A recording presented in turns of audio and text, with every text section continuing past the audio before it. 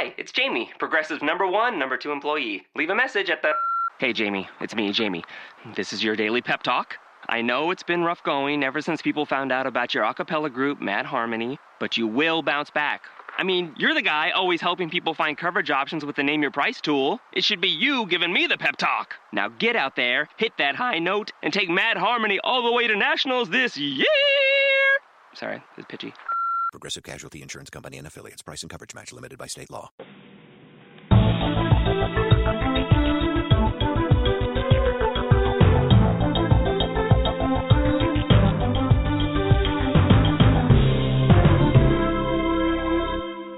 Hi, and thanks for joining me for this episode of Understanding Business. This is UTLRadio.com, your business success and legal information station, and I'm your host, Peter Lamont.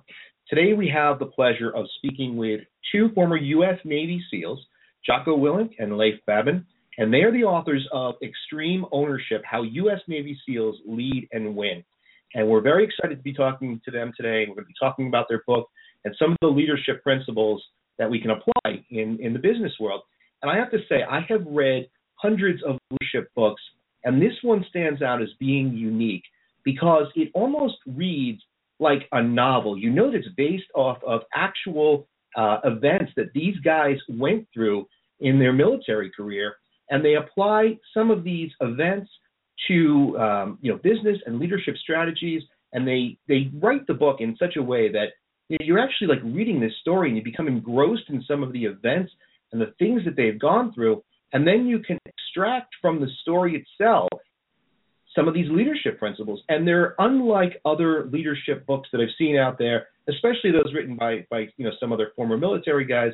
They kind of just recite things. This is brand new and unique, so we're going to be talking about that today. Jocko and Leif, I'd like to welcome you to the show, and thanks for being on today. Peter, thanks for having us on. Thank you. Congratulations on the book, because like I just said, I really have read hundreds of leadership books, and I haven't seen one like this that really kind of combines history and real-world events, and it's exciting. You want to read the book, and then you get hit with the leadership principle as well. So I think it's a great job. Thank you very much. We appreciate that, and it's great to hear this positive feedback from you and from others. Well, I'd love to talk to you about a ton of things, how principles in this book can perhaps affect today's world, all the things that have happened over the weekend, and I'd love to talk to you about that, but I think we're going to save that for another day. Hopefully you'll be back on, and I'd like to focus on sort of some of these principles that you talk about in the book and how we can apply them in the business sense. So let me start off by asking you this. A common issue that comes up all the time when you're talking to people about leadership is this idea of, are leaders born or are they made? And I want to see what you guys think about that principle. Are leaders born or are they made? Well, I think you get a little bit of both.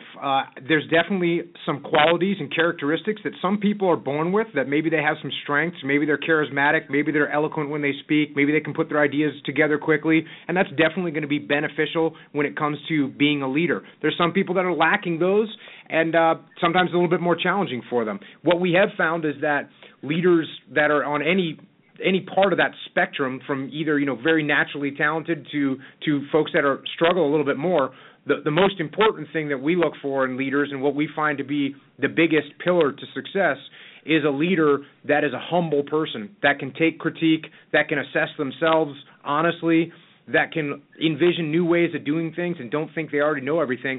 Because both Leif and I have seen leaders that were very charismatic, very good speakers, but they had a certain arrogance about them, and that was often their downfall. And on the other side, we knew leaders that maybe weren't the most well-spoken people, but at the same time, they were humble and they led from their heart, and they became very successful leaders. And it's important, I think, to point out that you guys are the real deal. You guys have been in combat situations. You're part of the SEALs, which everybody knows is such an elite organization, and it's not something that everyone that signs up gets into the SEAL program. And there's so few of you guys. So this experience that you talk about in the book, this is something that you really can't get from somebody else who just happened to be in the military. This is a distinct sort of training routine that you guys go through. And is leadership something that comes out of the SEAL training programs?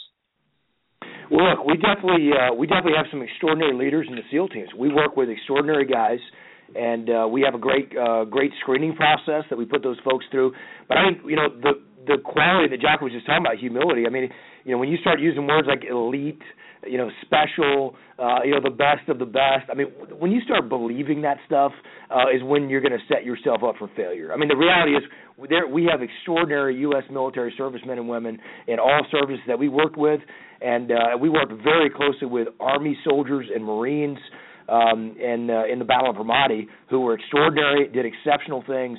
And the only folks that we really see, whether in the SEAL teams, in the regular military, or certainly in the business world now that we work with, the leaders that we've seen that fail are those folks that can't do what Jocko was just talking about. They can't check their ego. They can't accept criticism. And those folks, they fail and they fall flat on their face and they're a disaster. And so you really can't, we have got a great group of guys that we work with in the SEAL teams. We're very proud of the extraordinary warriors that we served alongside.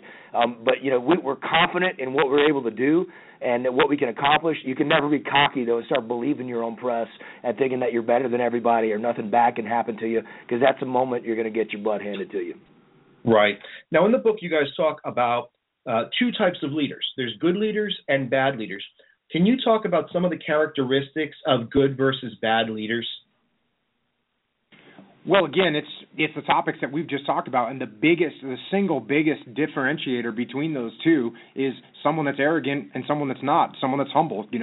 Someone that's humble is they're going to take criticism, they're going to assess themselves very stringently, and when something bad happens, they're not going to blame other people. They're going to take responsibility for what went wrong, and they're going to figure out how to fix it. Again, contrarily, someone that's not a good leader is going to, blame other people, not take any ownership of anything of what goes wrong, and they're not going to end up being a good leader. And one of the key pieces of that is that when somebody exercises ownership and extreme ownership, and they take responsibility, that doesn't end with them. That attitude and that mindset spreads throughout the chain of command, and you end up with an entire team that's all taking ownership of their piece of the mission, and they all become problem solvers to get the mission done. Exact opposite happens when you get somebody that's a blamer, that likes to blame other people and doesn't take responsibility. That attitude also spreads throughout the chain of command, and you end up with a team where nobody takes responsibility for anything at all, and you can only imagine how that ends up. I'll add to that. One of the major issues that we see too is leaders who bad leadership, leaders who fail to properly prioritize and execute. And so there are those folks that have a hard time. When there's a dozen things that are bearing down on you and the pressure's on, how does a leader take on all those things simultaneously? The answer is you can't. You have to take a step back, analyze what is the highest priority problem, the highest priority task, get the team focused on accomplishing that task, and then move on to the next priority. If you try to take on a dozen problems at the same time, I don't care how good you are, you pretty much fail at all of them, and that's generally what happens. So we do see some folks that struggle with that, and good leaders are able to do that. They're able to detach themselves from a situation, not be overwhelmed by events, but just to take a step back, quickly analyze the problem. What we train our leaders to do is relax, look around, make a call, and that's really what prioritize and execute is about. And the ones that can do that well do very, very well on the battlefield, and certainly do well in the business world or in life. Yeah, there's actually an excellent chapter in the book that talks about that, and it's certainly, you guys lay out this whole idea of prioritizing, and it makes good sense. I think it's a good point. Now, something that I want to talk about, because it kind of ties in with what you're saying about not being arrogant, you've got to be humble, but there's a recurring theme throughout all of the chapters, and that theme is confidence, that to be a successful leader, you have to have confidence. I think you actually say to be effectively empowered to make decisions, it's imperative that frontline leaders execute with confidence. So I have some questions about that. First of all, there are times, I'm sure, or maybe you guys were faced with situations where your confidence wasn't what it needed to be, and there are times in the business world where you are in charge of something or spearheading a project, and you might not have that level of confidence required. So how do you handle situations, either on the battlefield or in business, when you just don't feel as confident as you need to be? Well, first of all, it's important to note that there's a whole other part to that we talk about in the book, and that's what we call the dichotomy of leadership, and that's all these different opposing forces that pull on you as a leader. For instance, you need to be aggressive as a leader. To make things happen, you got to be aggressive, but at the same time, you can't be overbearing. You need to be brave, but you can't be foolhardy. And the example that you just talked about is one that we bring up all the time. You need to be confident, absolutely, as a leader, to put out word, to make people believe in that you believe in what you're doing, but you can't get cocky. So someone that has too much confidence and becomes overconfident, that will definitely impact their ability to assess themselves. Maybe they'll underestimate the enemy, and that can be very problematic as well. Now, when you talk about how to gain confidence about what you're doing, well, there's all kinds of ways to make that happen. The most important thing is to believe in what you're doing and believe that you have the ability. Now, that doesn't mean you wave a magic wand and all of a sudden you have the belief. No, that's not what I'm talking about. What I'm talking about is in order to believe in what you're doing, you've got to understand why. What is the strategic measure? What is the strategic reason why you're executing this mission? Why is it important? And if you don't understand why, you have to ask the chain of command. You have to ask people above you to explain, hey, why is this important? Why are we doing this? And they're going to give you a good reason. And if they don't, then you need to keep digging until you figure out why you're doing what you're doing. Because you've got a mission to accomplish. It must align with the strategic goals. And when it does align with the strategic goals and you understand that, then you are going to have confidence in your ability to execute. You talk about the reason why, and you talk about the fact that people don't follow robots; they follow people. And there's a chapter dedicated to this idea of making sure that you understand why you're doing something. And I think what you do is you reference the fact that a lot of people have this misconception that in the military, it's like drones. There's a commander, you do what the commander says, you don't ask questions, and you kind of just take that the opposite way and say that's not true, because if it was true, then nobody would follow, because we don't follow, we're not robots. So that's a good point. Is that something that, because it is something that I think a lot of people kind of misunderstand about service, about military service. They kind of think that you just do what you're told, but that doesn't seem to be what actually happens.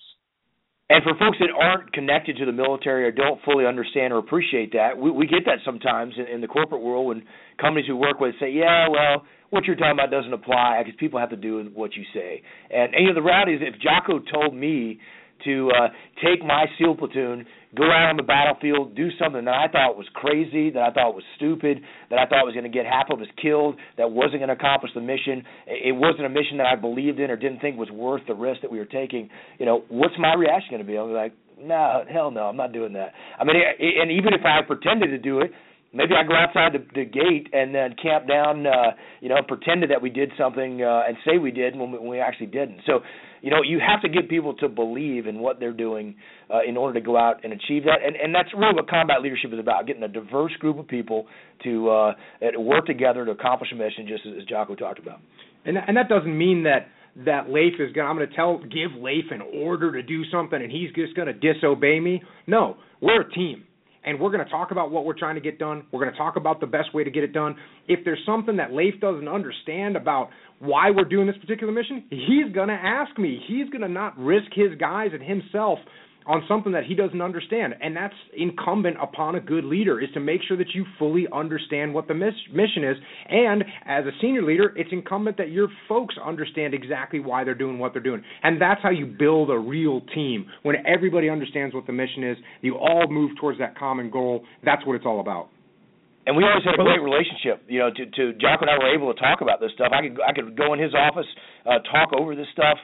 He'd come into our mission planning space, talk over this stuff. So we constantly had that communication going back and forth. I knew that he had a good sense about what our mission was and what we should be doing. I trusted in his leadership. I knew that he wouldn't tell us to do anything that that he didn't fully believe in himself. So you got to have those relationships, and leaders have to be open to their people coming in and asking them those questions and be able to explain it and encourage them to do that. Now, let's talk for a second about small business. Perhaps it's a business where it's one person who owns the business and then you've got a few people working for you. Sometimes people in that situation find themselves struggling with this idea of leadership because everything seems to fall on their shoulders. So how do your principles apply to a small business owner? Well, there's a real clear and crisp model for that we talk about in the book, and that's decentralized command. And what that means is, as a leader, you've got to recognize that you're not going to be able to do everything yourself. And so what you've got to do is you've got to push that mission down, push those tasks down to the people below you, and then you have to give them the ability to execute on their own. That doesn't mean that they go out and do whatever they want. What it means is that you set the parameters that they can work within. You give them very clear guidance about what the mission is, what the end state is, and then you let them go and execute it. And that's the way you decentralize that command, and it makes you infinitely more effective as a leader. Now, I remember a chapter in the book where there was an explanation given. You were working with a company, and there was this issue of whether or not they should terminate an employee.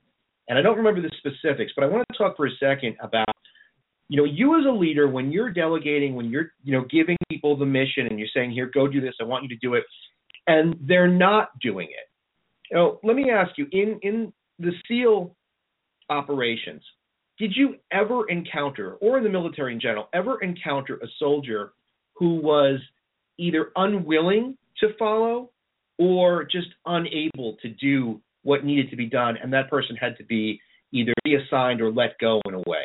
Absolutely. In fact, in our task unit of 36 SEALs, we had one officer and one junior enlisted guy that we actually had to let go. And that's always a tough thing to do. But at the end of the day, your loyalty has to be to the team over any one individual. And so what we always talk about with that is, there's really, if the team is not doing what they need to do, if they're not accomplishing the mission, then it's really only three things, right? Either a leader hasn't explained what you need to do, what the mission is, and how they can accomplish it.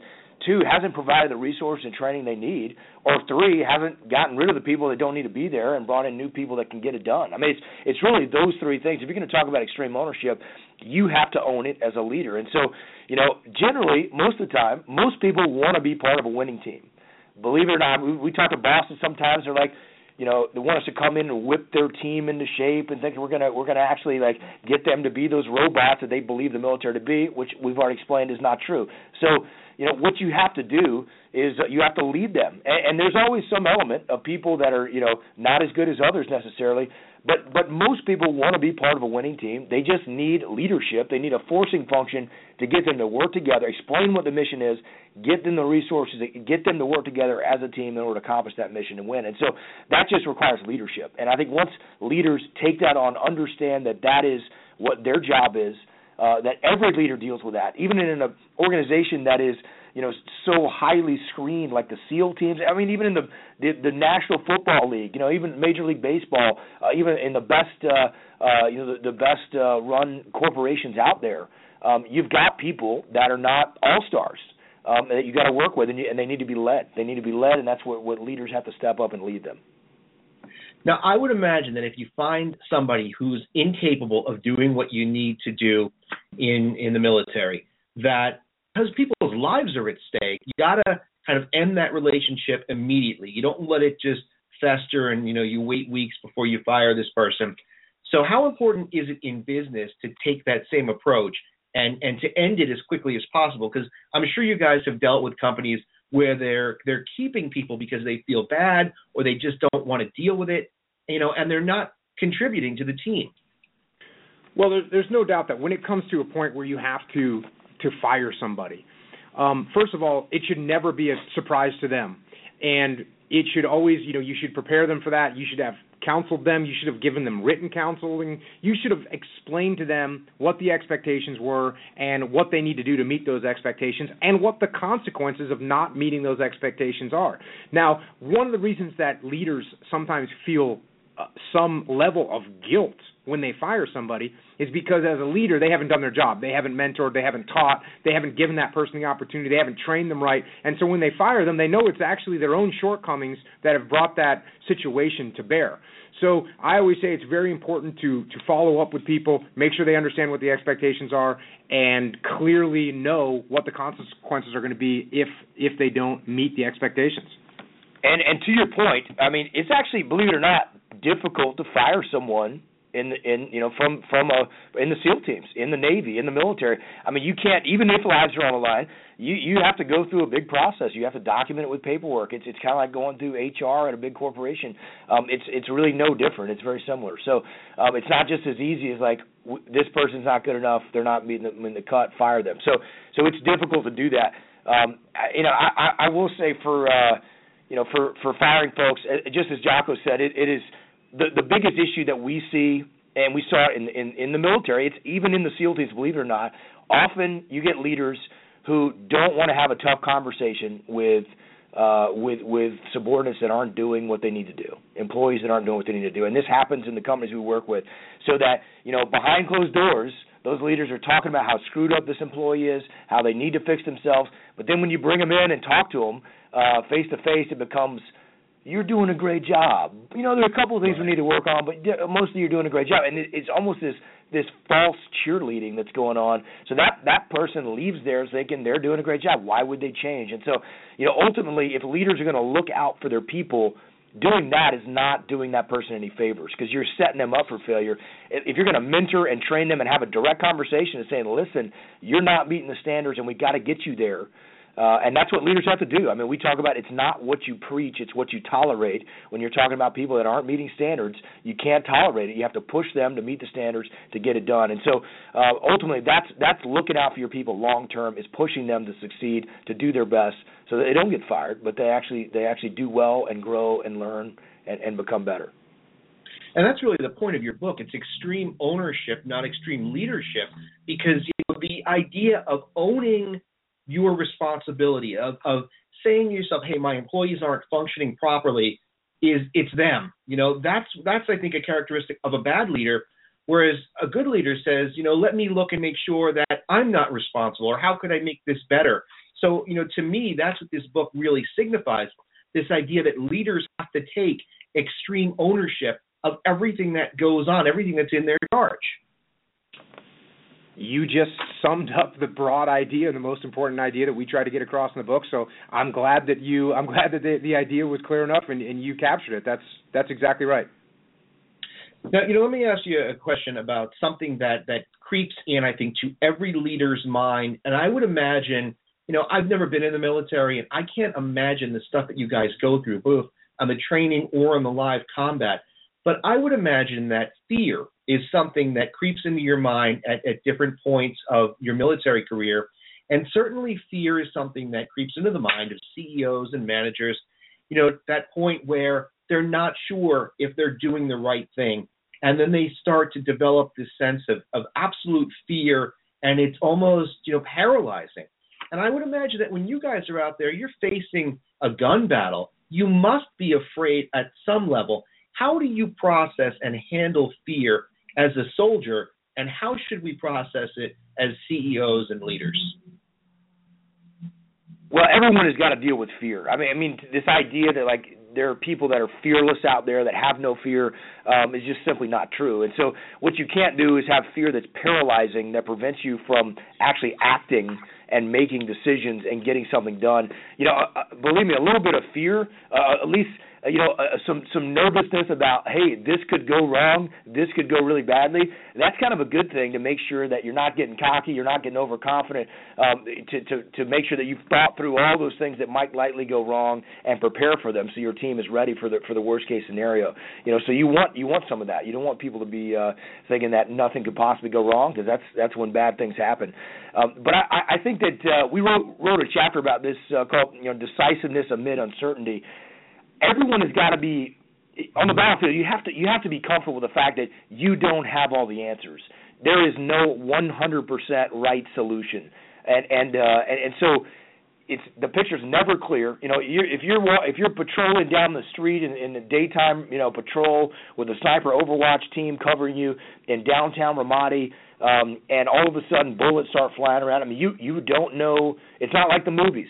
You don't have the information of where the bad guys are, how many they are, where they located. I mean, you may not even know it could be friendly shooting at you that just thought you're bad guys, and they're mistakenly, shooting in your direction. So all you can do is make the best decisions you can with the information at hand, knowing that it's never going to be clear, the full picture. Sometimes, in some cases, even after the fact, it's never quite clear what exactly happened, and you can only just make the best decisions you can in those situations. That's really where prioritize and execute comes in, so that you're able to handle a multitude of things, handle the most specific problem, deal with that. But you've got to be decisive. You can't be paralyzed because things are unclear, because things are complex. You have to be able to make a decision, execute with precision, execute with confidence, knowing that this is the best move that you can possibly make with the information that you have. I think that's very important, because I think a lot of leaders get hung up on this idea of, well, what if this is the wrong decision, and what if this doesn't go right? And then they start creating all of these things that could go wrong, and then they make no decision, or it forces them to make a very poor decision. So I think that that's an important point. The other thing that I would imagine, and you guys tell me if I'm right, your training is so extensive, and it's all about preparedness. So when you guys are done with training, even though maybe your first armed conflict or your first gun battle might be something that's still scary, the training that you've gone through kind of prepares you for that. Is that true? Well, the training that we go through, and when I talk about the training, I'm not talking about the basic training that we go through, where you see, the guys with the boats on their head and carrying the logs around and doing a bunch of push-ups and pull-ups in the sand and cold water and stuff.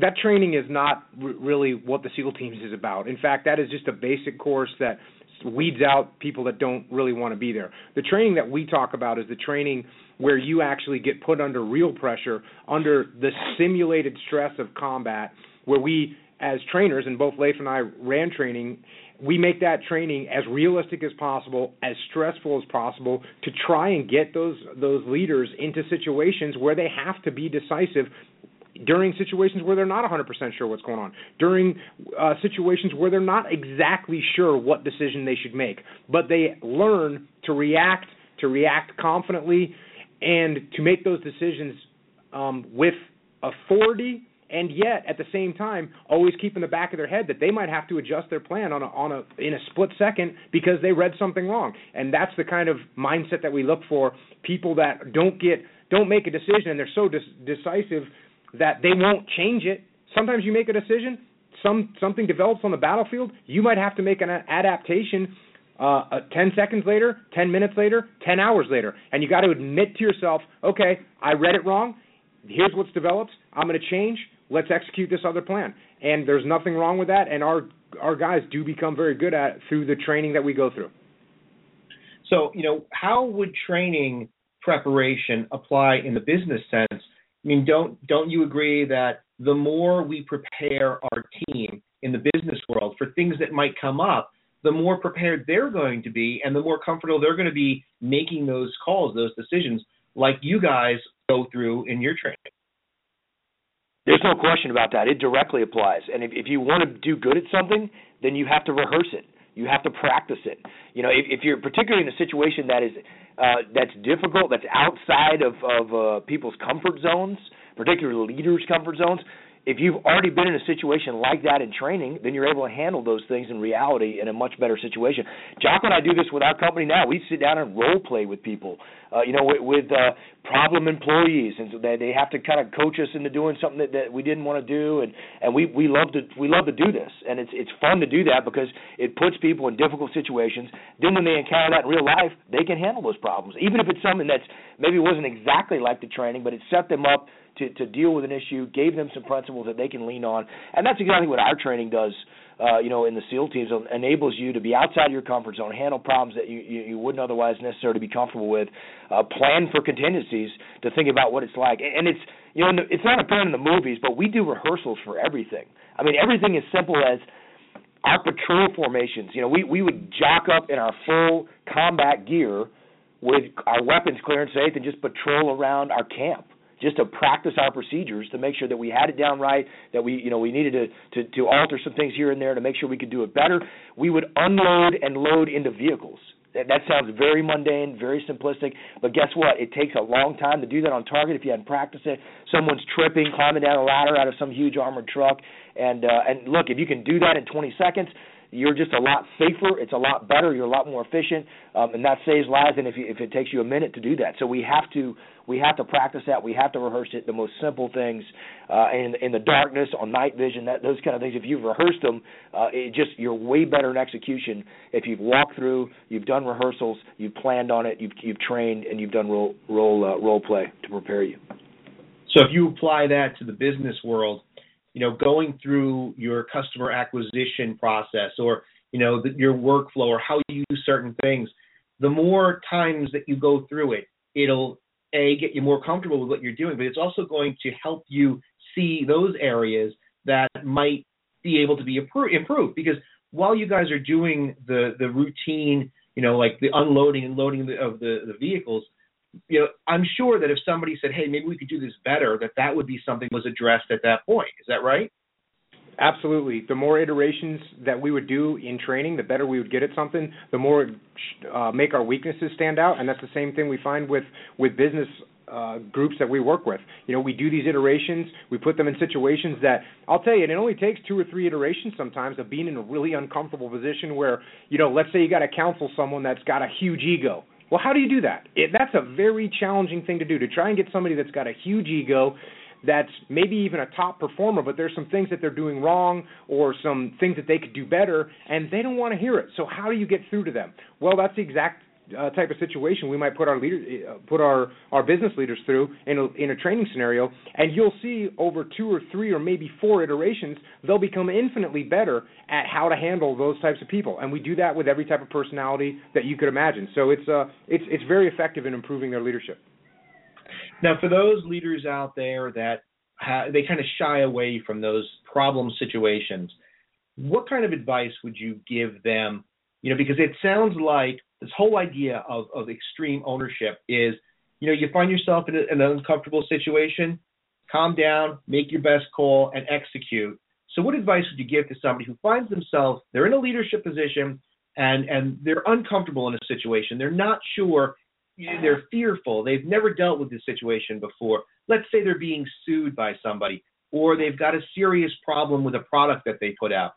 What would you tell them, advice-wise? I would tell them that they got to be default aggressive. They got to be proactive. For us, that's our mindset, our default mindset that we teach our guys is you got to be aggressive. That means you're going to go out and accomplish the mission. You're going to take on that mission with everything that you got. You're going to overcome challenges, persevere through problems, and get the job done. And you got to prioritize and execute. In a situation like that. So those are the things that are critical, so that you're able to react. You're able to whether it's a lawsuit, whether it's a situation that you're outside your comfort zone. If you're going to attack the highest priority issues, plan for contingencies, be ready to execute, you're going to succeed. You're going to do well. Now, the other thing that you guys mentioned, and I think this is something that I think is important to address, this idea of nothing's perfect, because when you are making a call, we just talked a few minutes ago about the idea of, maybe acknowledging that, well, this was the best call I could have made at the time, but now things have changed. I've got to adapt to that. Leaders out there that are looking for perfection, what do you have to say to them? I think a leader that's looking for perfection is going to have a very hard time, because it is very difficult to find perfection, especially in environments where there are so many unknowns. And what environments have unknowns? All of them. All environments have unknowns. All situations that you're going to be in have unknowns. So how do you, that's part of being a leader, is looking at what you know, understanding what you don't know, and then making decisions and plans based on your assessment of the situation. Well, listen, guys, I want to thank you so much for being on today. First of all, thank you for your service to the country. You do things that, people like myself I can't even imagine. And I appreciate what you guys do. So thank you for that. And the book is unbelievably well written. It's a really good book. And I'm not just saying that because you're on the show. If the book sucked, I would tell you. I really think that it's something that everyone who's involved in an organization or a small business, you need to pick this up, because it really does address things in a completely unique way. This whole idea of extreme ownership, of owning your life, your tasks, your responsibilities as a leader, I think it's a really unique take on leadership training. So I want to thank you for that. If people are interested in learning more about you, I know you have a company. What's the best way for people to contact you? Well, we have a website for our company, www.echelonfront.com. You can Google us. You can Google Extreme Ownership. That'll get you to our Facebook page. Leif and I are both on Twitter, at Jocko Willink and at Leif Babin, and you can follow us there as well. All right, well, I'm going to make sure to put links in the show notes so that if people want to contact you, as well as a link to the book. But just great job, guys, and thank you very much for taking the time to be with us today. And I wish you continued success with the book. Thanks for having us on. Thanks a lot. Thanks a lot, Peter. Appreciate it. All right, thanks, guys. Bye-bye. So, great book, Extreme Ownership, How U.S. Navy SEALs Lead and Win by Jocko Willink and Leif Babin. Again, I don't talk about things in a positive manner simply to blow smoke. And, we're not getting anything from the book. This isn't something that there's no advertising kickback here. That's not what this show is about. This show, as you guys know that follow the show, is about trying to give you quality leadership, management, business content, as well as legal content. So, this is not, hey, let's promote this book by these guys because, here at UTL Radio, we're getting something. Absolutely not the case. This just happens to be an outstanding book on leadership. And what I find unique about this, what I've talked about before, is this combination of bringing in the real-world experiences these guys as SEALs have gone through. I mean, just that component makes the book interesting all by itself because what they're going through, what they do, it's amazing. And I really mean what I said to them about the fact that we should all be thankful, appreciative, and be filled with respect for these guys because they put their lives on the line to protect our freedoms. And that's an amazing thing, everybody in the military. And we appreciate that because without your service, we wouldn't have the same freedoms that we do today. And, aside from that, and just this sort of tie-in between what you can learn on the battlefield and how you can extract it and apply it to business, just really, really unique. There are a ton of lessons that we can learn from them. One chapter that I happen to like, I don't want to say the best, but I really do like it, is this idea of the dichotomy of leadership. And I just want to read something from the text. We talked about it briefly on the show, but the dichotomy of leadership says a good leader must be confident but not cocky, courageous but not foolhardy, competitive but a gracious loser, attentive to details but not obsessed by them, strong but have endurance, a leader and follower, humble not passive, aggressive not overbearing, quiet not silent, calm but not robotic, close with the troops but not so close that one becomes more important than the other, and able to execute extreme ownership while exercising decentralized command. And I think that this is such an amazing list of items. It says a good leader has nothing to prove, but everything to prove. And that's the dichotomy of leadership. And it's really, I think, well written, well put together. So I want to thank the guys again for being on the show, for writing the book. And I'd encourage you, if you are a leader in any capacity, whether you own a small business and you've got a staff of 1 or 2 people underneath you, your leadership skills are just as important as if you're leading a team of 20 people. Leadership is leadership regardless of your situation. And I think that learning how to realize that you need to take this extreme ownership of your business, of what happens with your staff, with your customers, with your clients, I think is a very important lesson and one that you can learn through Extreme Ownership, How U.S. Navy SEALs Lead and Win. So thanks again to Jocko and Leif for being on, and we will hopefully have them back on in the future to check in, see how the book is doing, and see what else we can learn from them. I will have links to their information in the show notes today, and I'd love to hear your feedback, your guys, my audience out there, the utlradio.com family, what you think about this. And if you do pick up the book, let me know what you think about that. And of course, we'll pass that on to Jocko and Leif. So, great book. And thank you guys for tuning in today and for listening to the show. Hopefully you learned a thing or two, because I know that reading the book, I did. I'm going to do it for today's show. Don't forget that we have a full packed schedule next week. It is Thanksgiving week, but we will have shows throughout the week. And there's, obviously our news coming up on Monday, our weekly news show, and then we've got legal Q&A Tuesday, followed by business Q&A Wednesday, and then Thursday we have a special Thanksgiving show planned. So tune into those. And don't forget that if you haven't already, please subscribe to the podcast on iTunes so that you're notified when new episodes come up. Today, for example, our show is at a special time, normally at 10 o'clock. Today it was at 2:30. And if you subscribe to the podcast, then you'll be notified when the episode is published. So don't forget to do that. And finally, there's a YouTube page that you need to subscribe to as well, because the content on the YouTube page is different than the podcast. They work hand in hand sometimes, but if you're not subscribed to both, you're not getting the full picture. And finally, everything is tied together over at utlradio.com. That's our main website where you can find links to the podcast, video links. Everything is there for you. And remember, we're excited about the new website that's going to be launched by the end of the month.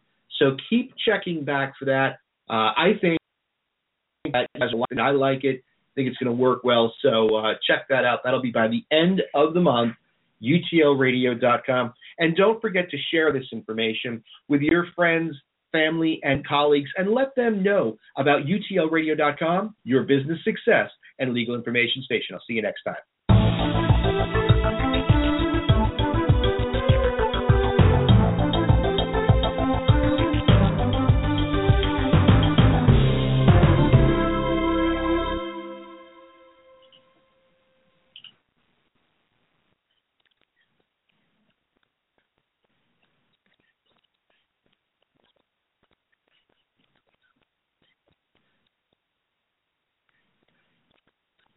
Hi, it's Jamie, Progressive's Employee of the Month, 2 months in a row. Leave a message at the...